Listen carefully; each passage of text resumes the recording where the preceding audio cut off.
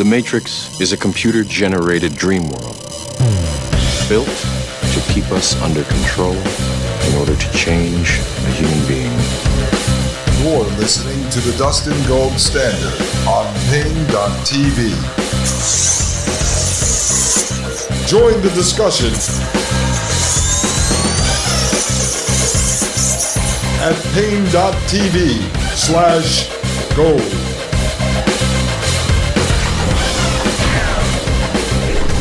Ladies and gentlemen, welcome to the Dustin Gold Standard right here on Pain.tv/gold. My name is Dustin Gold, and we are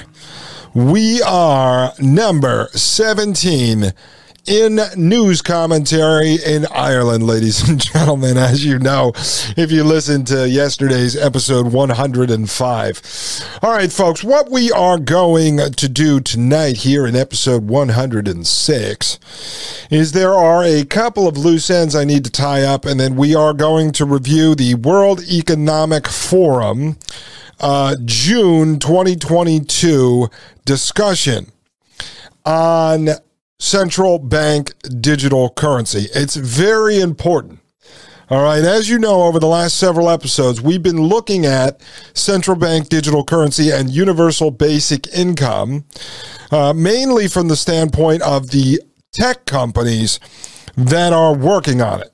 We also got into the Joe Biden administration executive order and subsequent papers around central bank digital currency.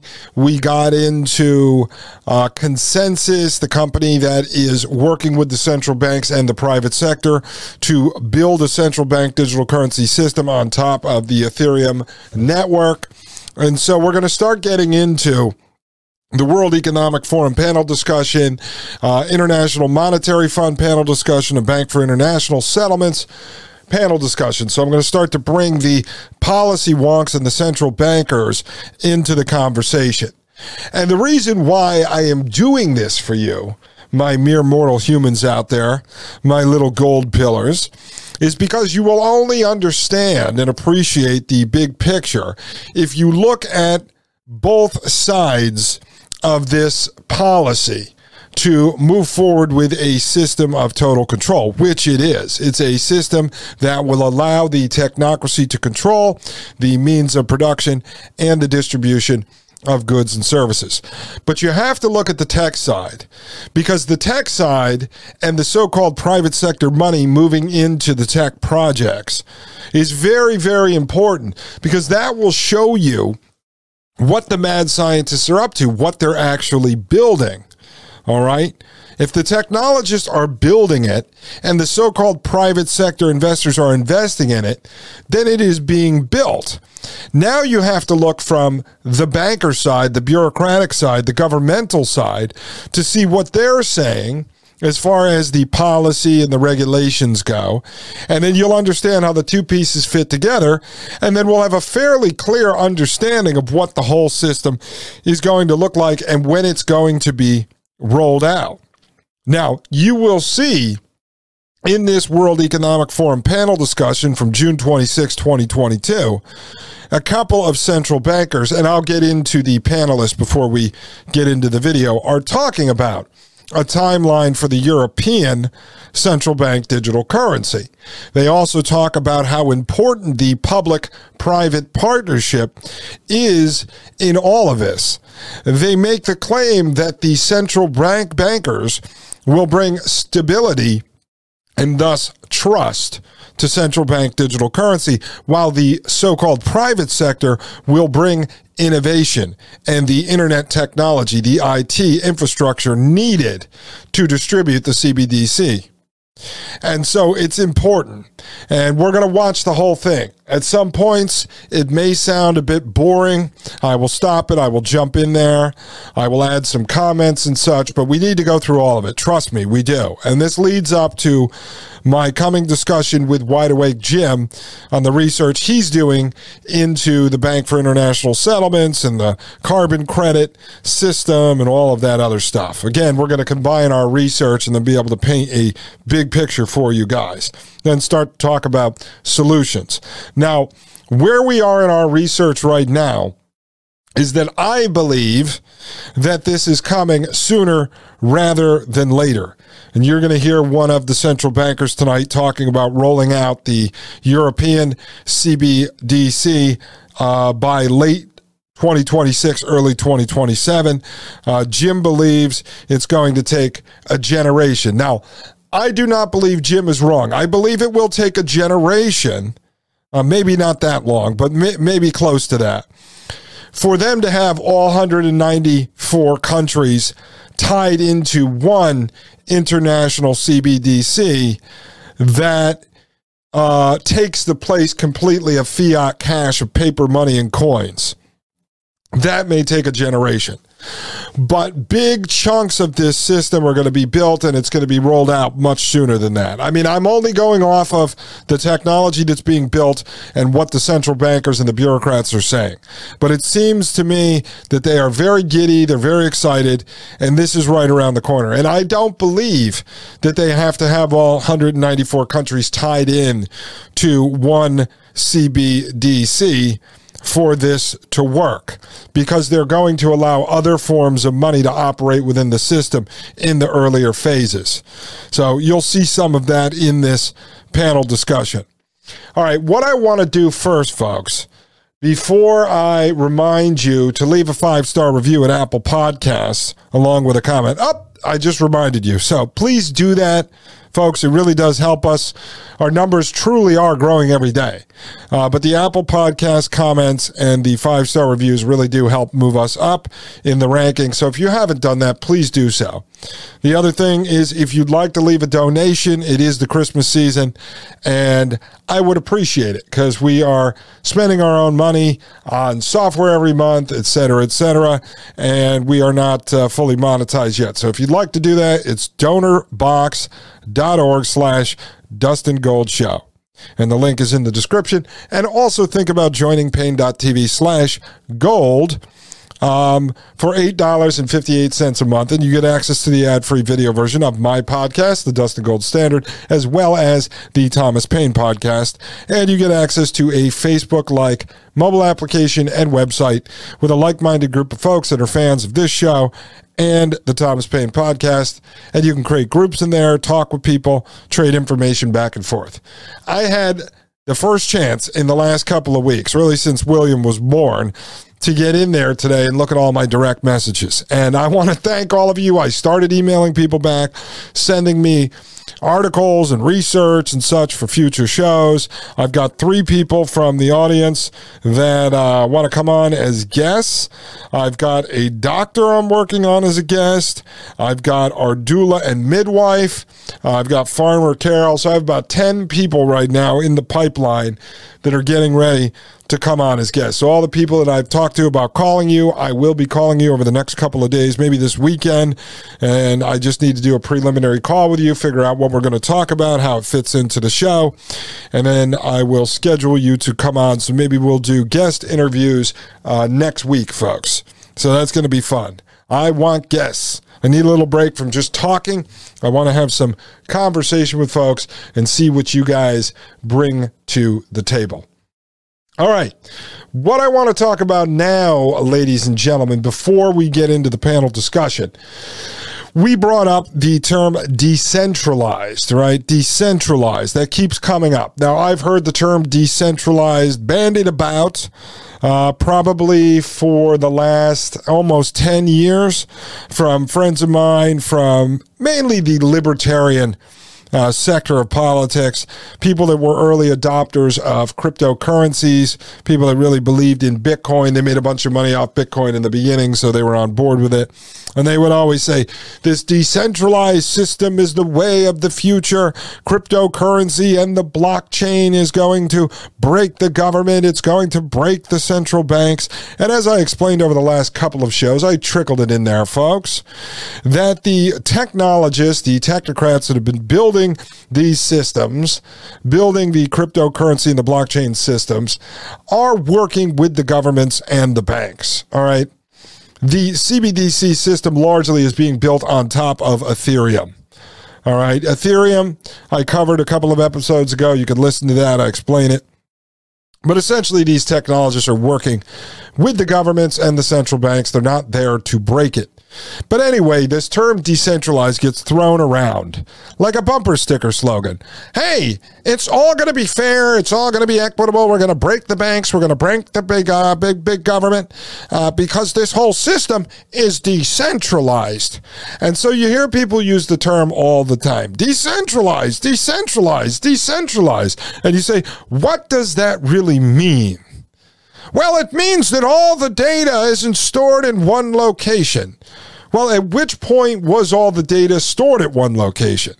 So what is a centralized system? Like, is there a giant computer sitting inside of the U.S. Capitol or over at the Treasury or at the Federal Reserve? Was that ever a thing? Like one giant computer where all the information sits and you'd call that centralized? I don't know. I'm just asking the question. Now, for those of you that don't know, that aren't in IT or aren't really techie, you have a server, right? Just think of it like your computer. And so you have, 1 terabyte of hard drive space on your home computer.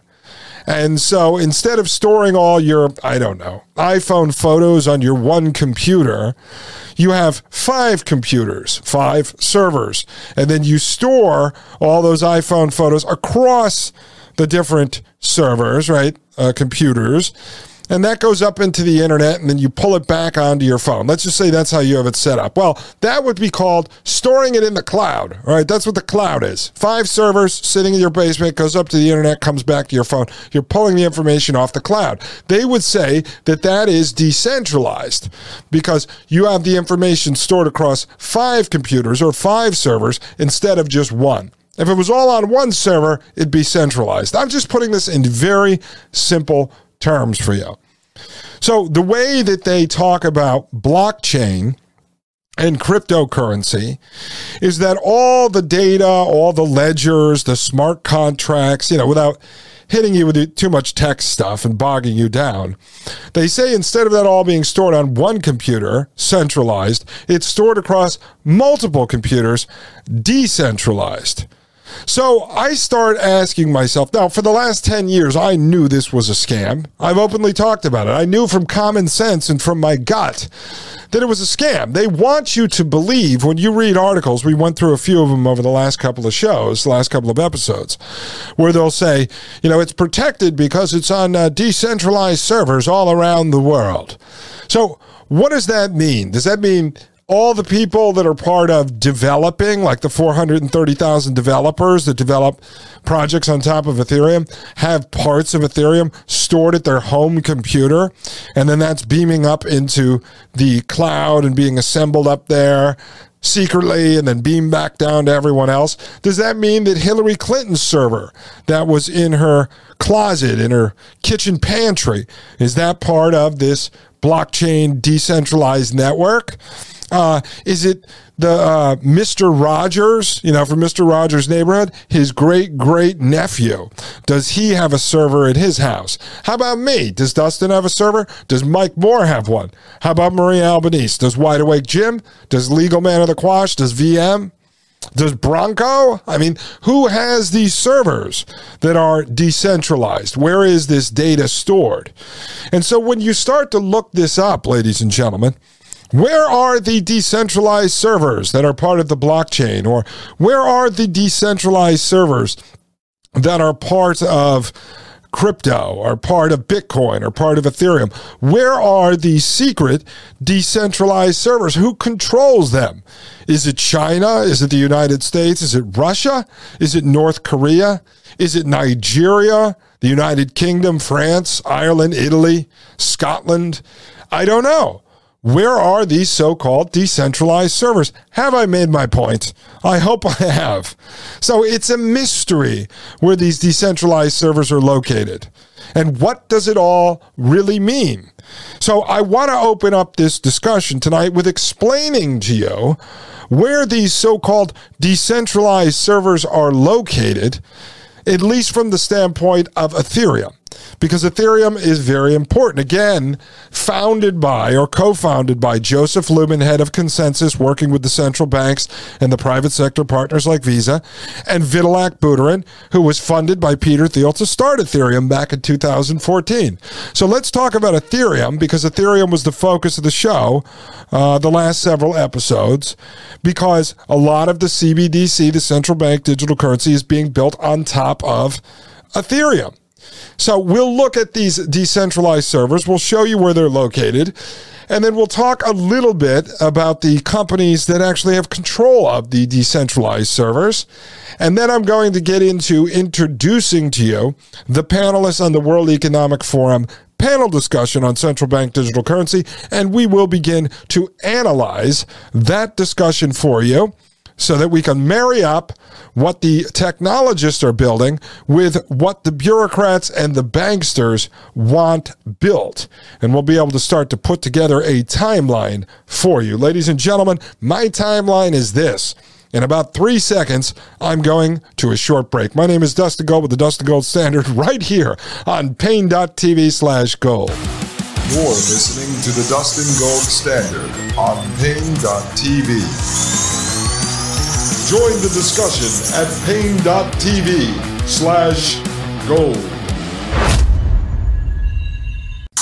You're listening to the Dustin Gold Standard on Paine.tv.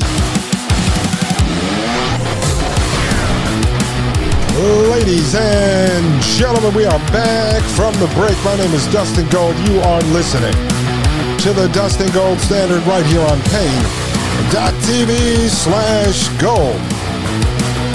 All right, ladies and gentlemen, let's break this down for you. This is an article I found from October 24th, 2022, and I found some other sources on this as well. I will be delving into this. There's someone I know. I used to go on podcasts with him, who likes to talk about Bitcoin a lot and technology, and I'd like to get him on. He will argue with me. I said I don't really want to turn this into a debate show, but it will be kind of a debate show, because I can poke and prod this guy, and he gets heated, and it is quite entertaining. But he will defend this, but I think when I get to the crux of the matter, he's going to get caught in a jam. Because this article here is very important, ladies and gentlemen, very important. All right, this is at thedalesreport.com. This is decentralized, ? Most of Ethereum active nodes are hosted on centralized servers. Again, this is from October 24, 2022. It says, despite Bitcoin's popularity as the world's most popular cryptocurrency and one having the highest market capitalization, Ethereum is far more critical to the ongoing development of the Web3 ecosystem. And we know that to be true. We covered that here. Goes on to say, ever since smart contracts started gaining traction for converting traditional contracts into their digital equivalents, the Ethereum network has been the preferred choice for developers and entrepreneurs creating decentralized applications. Those are called DApps. And more specifically, decentralized finance, DeFi applications. All right, so if you're looking this stuff up, folks, decentralized applications is shortened down to lowercase d, capital A, PPS. So lowercase d apps, and then we went over decentralized finance in past shows, but again, that's uppercase D, lowercase e, uppercase F, lowercase I. So that's DeFi, like Wi-Fi. Right. And so, you know, too, if we're talking about financial technology, that is shortened up as FinTech, FINTECH. All right. It goes on to say, however, crypto analytics platform Messari revealed that more than 2/3 of the Ethereum blockchain's active nodes are being hosted on centralized servers. Now, the crypto world stands divided on its implications for the thousands of crypto and blockchain startups that rely on arguably the world's largest blockchain network. Again, folks, 2/3 of Ethereum blockchain's active nodes are being hosted on centralized servers. Now, this is important. It's very important, Because, again, we're being sold on this idea of decentralized. Not you and I, but the folks out there, they will say this to you. Like your neighbor who's, I don't know, a plumber, hardworking guy. I don't know. He owns 0.0001% of a Bitcoin on his Coinbase wallet. And he'll tell you, hey, man, this is how we're going to break the banks. This stuff is decentralized. It's decentralized. They don't even know what centralized means or decentralized means. They just say decentralized. This is a decentralized, there's a ledger. The government doesn't know about this stuff. Wait, didn't you have to give Coinbase a scan of your ID and your social security number and they told you they were reporting it to the IRS? Yes, you did. It's decentralized. All right, so let me show you this. Now, there's a little chart up here. There was a tweet. It says decentralized. The August 15th Masari report on ETH was conveniently ignored by media. 65% of Ethereum nodes are hosted in data centers. And we'll get into this. 50% on Amazon Web Services. Amazon Web Services becoming more of a hybrid, but still basically a centralized cloud service with outage disruptions across the globe. So Amazon Web Services, we're going to get into this, folks. That's Jeff Bezos, right, who happens to be for universal basic income, amongst other things. He is a technocrat and he is also a transhumanist. So he's a technocratic transhumanist. So Amazon Web Services. All right, and I've told you before, I think I might have mentioned this in an interview I did with Mike Moore about a month ago on the Thomas Paine podcast when we were talking about how even our own websites and our domain names and stuff are not fully secure from the technocrats because it doesn't matter where you're renting server space, all right, to host your website. So for those of you that don't understand, I'll just break this down because you have to understand what we go through. And I'm someone who came out of marketing and web development. So you have your domain name. That would be Paine.tv. Or that would be DustinGoldShow.com. Don't go there. It's not up. Or GoldStandard.tv. That's not up either. I'm just saying. So you have your domain name.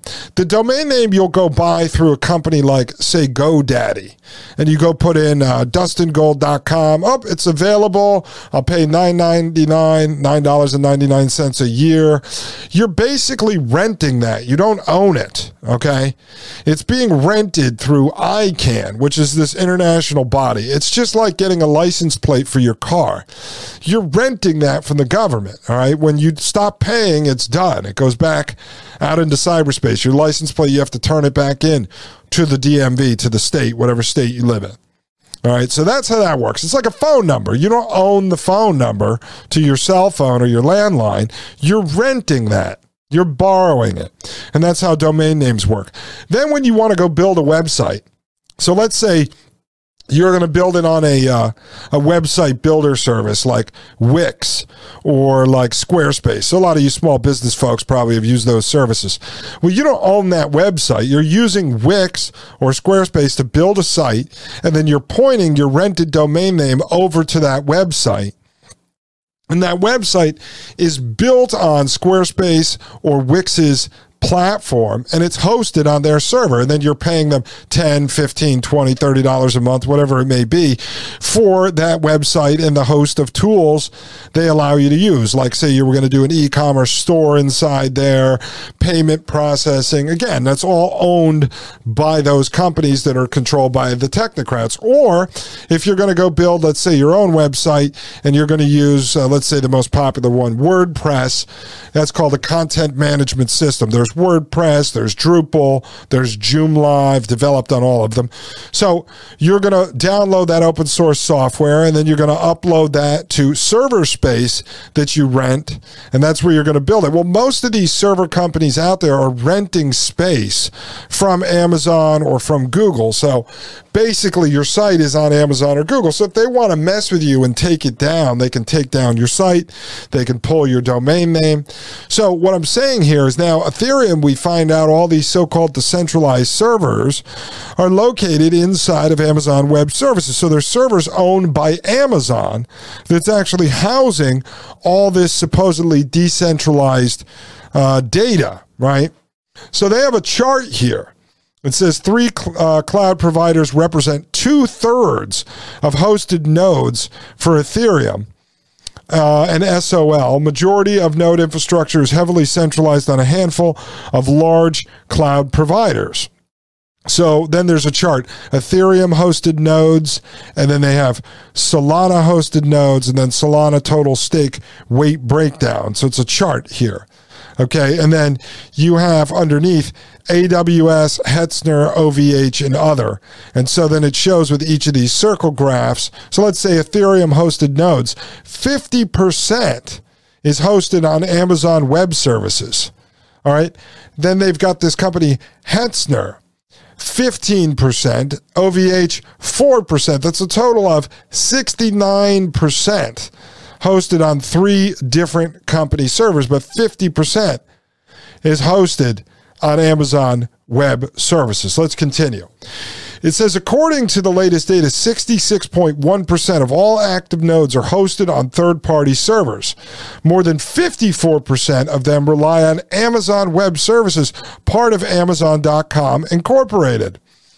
Other cloud computing service providers include Hetzner Online GmbH, Google Cloud, OVH SAS, and Oracle Cloud. So now you've got Google in there and you've got Oracle in there. All right, we know who Google is. Many people know who Oracle is. I won't go off on a long tangent. It says together with Amazon Web Services, they host more than 50% of all Ethereum nodes, responsible for handling the network's largest transactional load. While there are 15 other such centralized cloud server providers that cater to an additional 15% of Ethereum's nodes, they remain far less important to the functioning of the Ethereum network, with admittedly negligible risk in the event of them shutting down. For a truly decentralized blockchain network like Ethereum that has only recently made a landmark shift in its consensus mechanism, the reliance on cloud servers does put the network at the mercy of these providers and merits the question, can Ethereum claim complete decentralization when more than half of its nodes are hosted using cloud computing services? Blockchain networks and cryptocurrencies are being touted as the future of transacting due to the transfer of power and decision-making from centralized entities to wide network of individuals that are governed through the community. It says here, Ethereum, Bitcoin, Solana, and many other blockchains continue to make all efforts to ensure that they provide trustless and tamper-proof transactions through their protocols. But by allowing their nodes to function over cloud servers belonging to behemoths like Amazon, Google, Oracle, and other Web 2 companies, they all stand the risk of facing a central point of failure in the event that one or all of these service providers refuse to provide service to their nodes. The chances of such an event happening are slim, but it cannot be completely ruled out, since these companies do not enjoy a spotless reputation due to ruthless business practices that they have employed in the past, only to gain a larger share of the marketplace or simply to dominate it. All right. Very interesting. And now they get into this. Can Ethereum handle a mass node shutdown? And this is not as important to what we are discussing here, folks. I'm pointing out that over 50% of these Ethereum nodes, so 50% of the network, is hosted with Amazon Web Services. Yet we have this whole idea that it's somehow decentralized. It's all these individuals. Again, like you're supposed to believe that there are people around the globe that have a server in their house that are running part of the Ethereum network. The other thing is that we're supposed to believe it's leaderless, right? It just happened. It just appeared. It's just there. Okay, well, who lists the Ethereum token, ETH, over at Coinbase and the other exchanges? Who is deciding on how the server structure works? Who's deciding on who gets to run one of these decentralized servers? Who is renting the server space over at Amazon Web Services, at Google, at Oracle, and these other companies? Who's deciding all this? You can't believe that it's some decentralized, leaderless resistance. Who is running it all? Now, I understand you go buy your tokens, they show up in your Coinbase wallet, but you can't really believe that it's just happening. It's not like when I go out 5 minutes from my house where they're doing all this new housing development and I see a bunch of blue-collar workers climbing up on roofs, putting on shingles, putting up sheetrock, putting up Tyvek, putting in insulation, installing appliances, doing landscaping, that someone's going to tell me, well, it's decentralized. Nobody runs that. It just happens. It's just a bunch of individual people building these giant housing complexes and these new subdivisions and millions of freaking townhomes everywhere. It's decentralized. No one runs it. No one's in control. They just show up at work and the whole system just runs. That is complete and total rubbish, folks. A complete and total lie. So, what I want to show you when we come back, and many of you may know this, but I just want to refresh your memory in case you don't, or in case you do and maybe you forgot. I want to show you what Amazon Web Services and Google and the rest of these folks are up to, and then you will understand why all of this information from Ethereum that is quickly becoming the backbone of central bank digital currency, controlled by the central bankers and being set up by the technologists, the same technologists, by the way, that are on board with the central banks and working with the government every single day. It's one giant system. There is no one who is fighting back against the state or against the bankers. They all work for the state and they all work for the bankers. I'll show you that when we come back. Ladies and gentlemen, I am Dustin Gold. This is the Dustin Gold Standard, and you are listening to Pain.tv/gold. You're listening to the Dustin Gold Standard on Pain.tv. Join the discussion at Pain.tv/gold.